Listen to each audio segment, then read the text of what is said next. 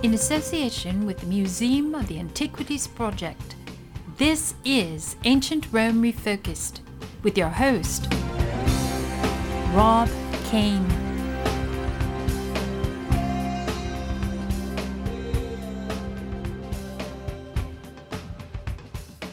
History for the Brave. Welcome to episode 24.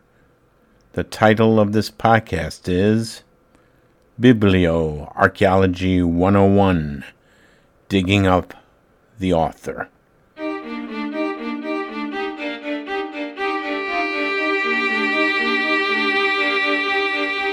I have an old edition of R.G. Collingwood's Romano Britain.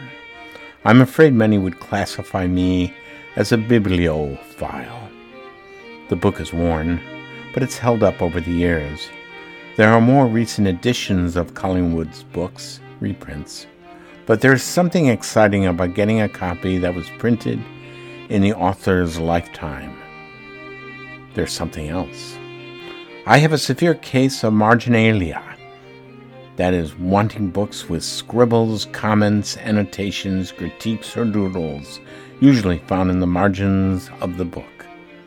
What I love about it is that you are looking inside the mind of someone that held the book before. It is low-cost time travel. It is documented mind reading. For this copy of Collingwood's Romano Britain, it was owned by T.H. Harris, 1925.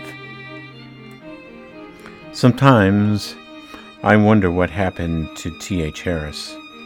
I hope he avoided the problems of the upcoming Depression and the horrors of World War II. It's terrifying to have the benefit of hindsight.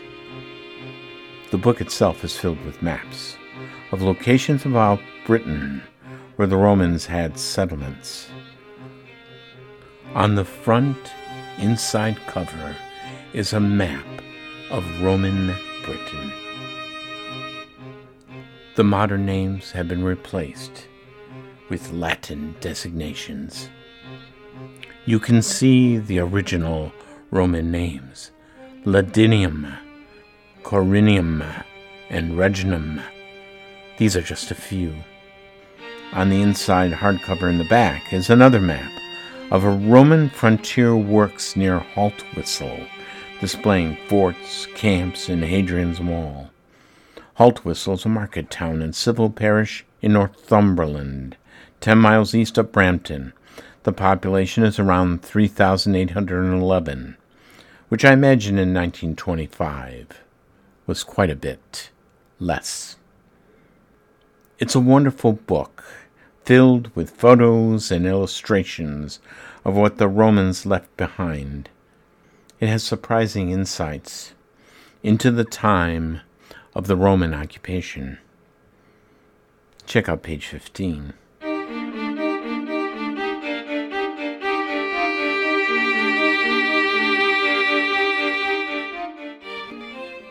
Quote, "The empires of modern times are rent by racial cleavage between a governing race and a governed, which are too far apart to unite into a single whole.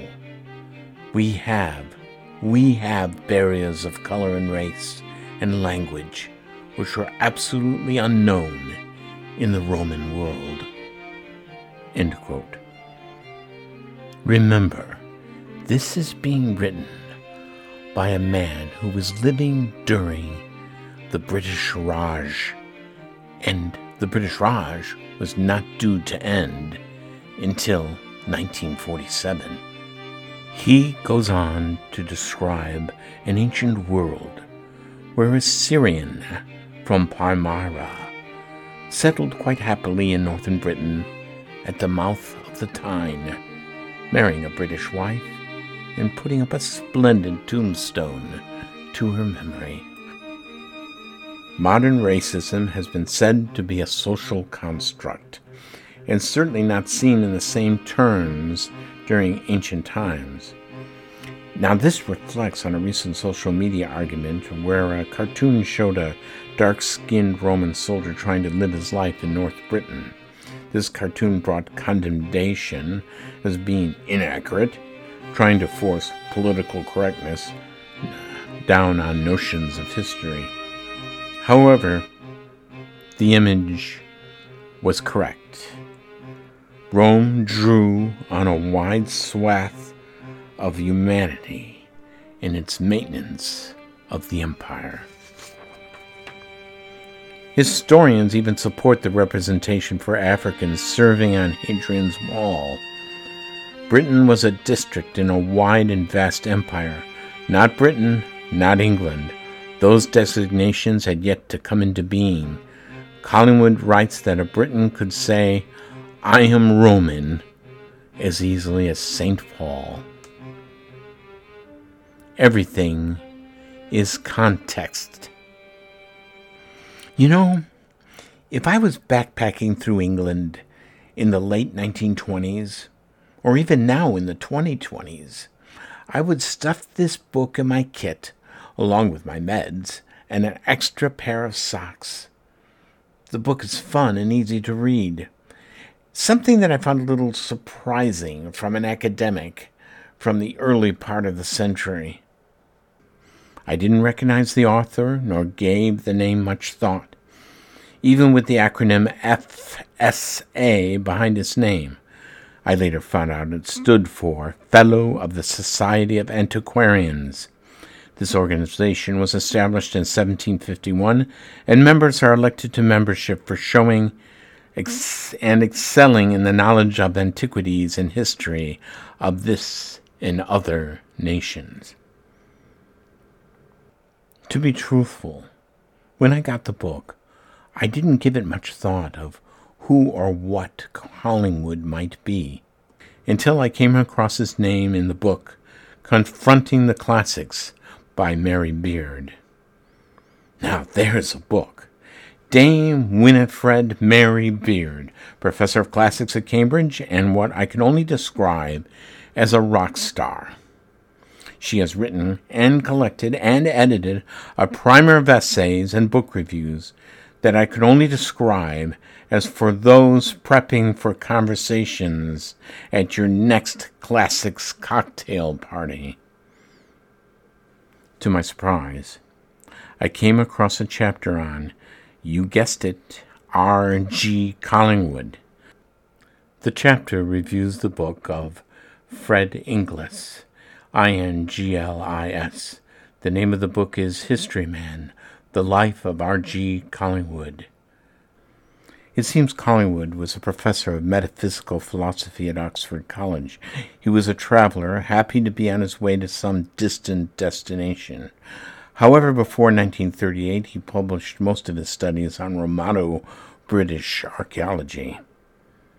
He was that guy that loved translating Roman inscriptions from tombstones to milestones. I can only imagine Collingwood tramping along the back roads of England with his knapsack, his second pair of socks, and of course a notebook filled with his scribblings. I think I would have liked him. Anybody that could convince a captain of a sailing vessel to give him an on-deck office while traveling to a far and distant place sounds like one likable guy. What is listed as his most famous work? The Idea of History. It was constructed from his writings and manuscripts after he passed away. From the book is the following quote.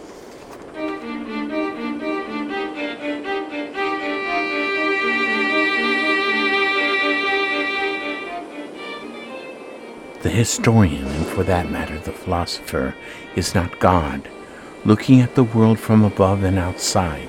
He is a man, and a man of his own time and place.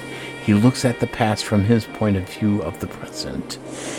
He looks at countries and civilizations from the point of view of his own.